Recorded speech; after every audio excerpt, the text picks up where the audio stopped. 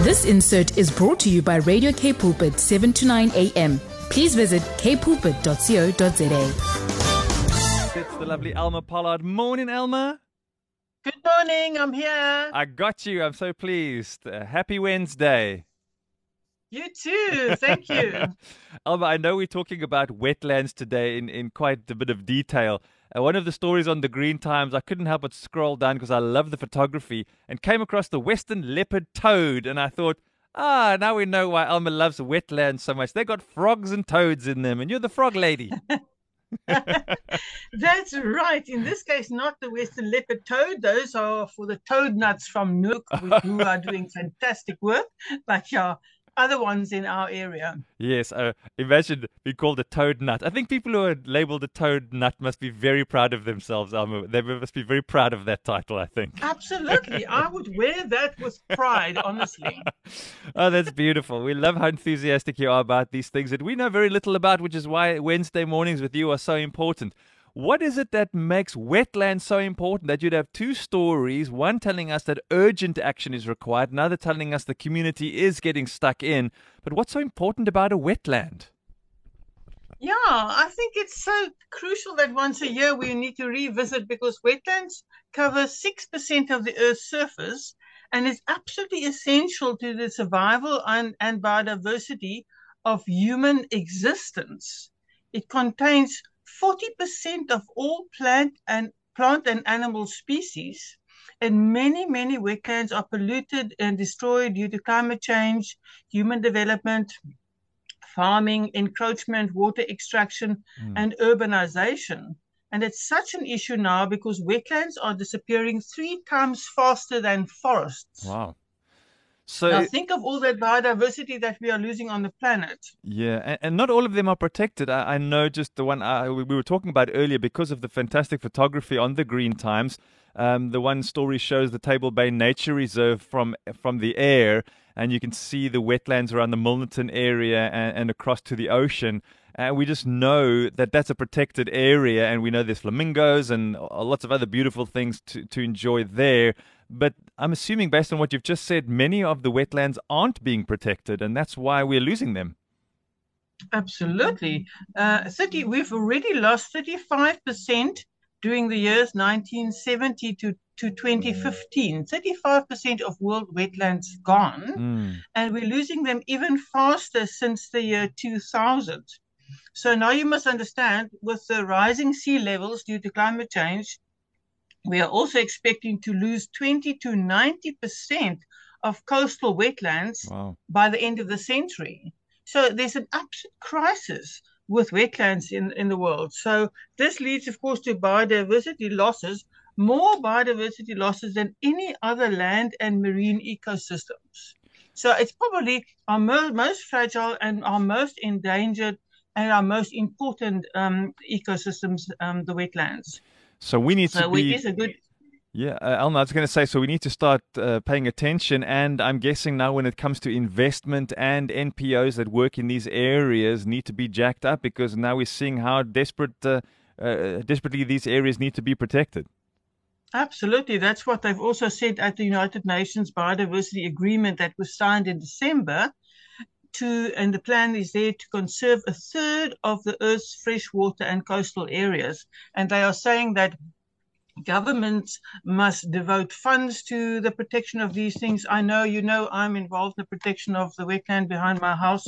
I think every person should adopt a wetland to help protect. And of course, no funding at all. We just have to do things with what we've got and do our own fundraising and so on. And of course, it's possible for us to do that.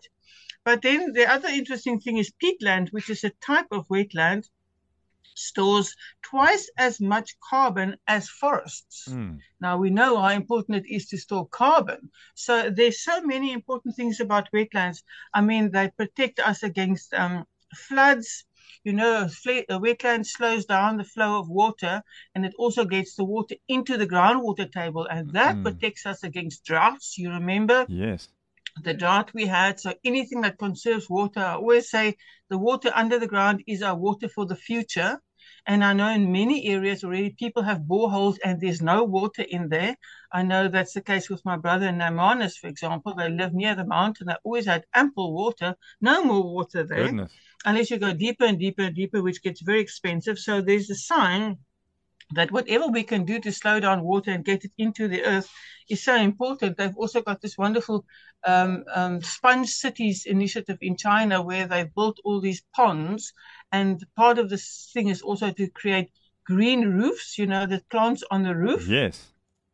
And also to turn sidewalks into green areas to soak the water into the soil and not let it all run off as storm water. So there's lots of wonderful, inspiring initiatives to look at. But, locally, it was really good to see the Wasteland to Westlake Wetlands at Westlake. Oh, it's a tongue twister. It is. I was reading it yesterday and I thought, how am I going to get my tongue around this? Where they've created awareness of the crucial nature of wetland ecosystems, organized by Nature Connect and their Sustainable Schools team. Nature Care Fund removed alien vegetation. They got the community together. They got Westland Primary to join in to find solutions that support us to contribute to, of course, sustainable development. And this is where they found a few western leopard toads, which was a great find because they're very threatened and they are mostly found in the Kirschenbosch area.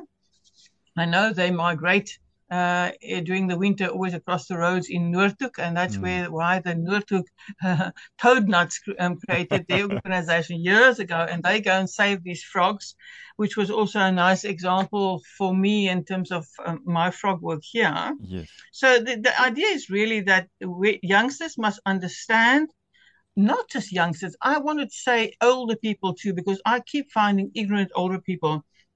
They must understand urban environments in order to help ensure a healthy and sustainable future for all. And also, they must learn to be proud of our natural heritage. It's delicate, it's threatened, it's vulnerable, and our very future depends on the care of these natural areas. My big question in this, Elma, is who does this? Are we hoping to see NGOs or NPOs come together and pop up and maybe work in collaboration with some that already exist? If this is such devastation being experienced in South Africa and around the world, and wetlands regressing the way that they are, but as you've explained the importance of them, we need to be doing something. Who steps up? And it's not only wetlands, but other needs as well. Are we hoping that people are going to have a desire to do it and set up some kind of organization, hopefully be able to get some kind of funding going? I mean, what needs to happen?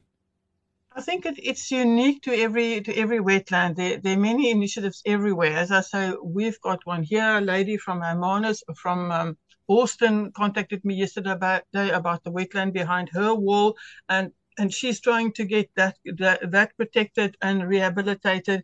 It usually starts with one person who says, hang on, let's do something. And now you go around and you try to look who can help you and where are the experts and how can we raise funds. And that's really how things happen in this country now. It's basically a do-it-yourself time.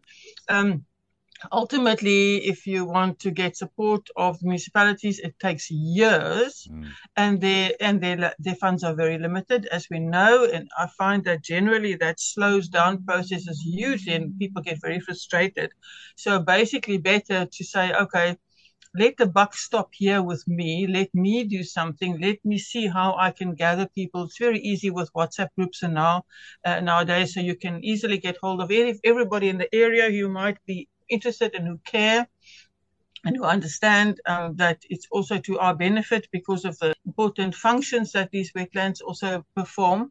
And you just get going. I mean, that for me is the solution. Yeah, I think that is the solution. People who care. And we're grateful for those who do care. Someone's got a passion for something somewhere and they run with it and good things are happening. So we're grateful for that. Elma, thank you for the Green Times, for two great stories that we've been sharing. I'll help our listeners here. It's urgent action needed to restore wetlands is one story. The other one is titled Community Comes Together to Protect Wetlands. You'll find them all on thegreentimes.co.za. And I'm sure some people have been Googling toad nuts because they're as curious as I am. Thanks, Elma. Thanks, Elma. Have an awesome day. Okay, Thanks, take care. Brad. Bye-bye. Bye. This insert was brought to you by Radio K Pulpit, 7 to 9 a.m. Please visit kpulpit.co.za.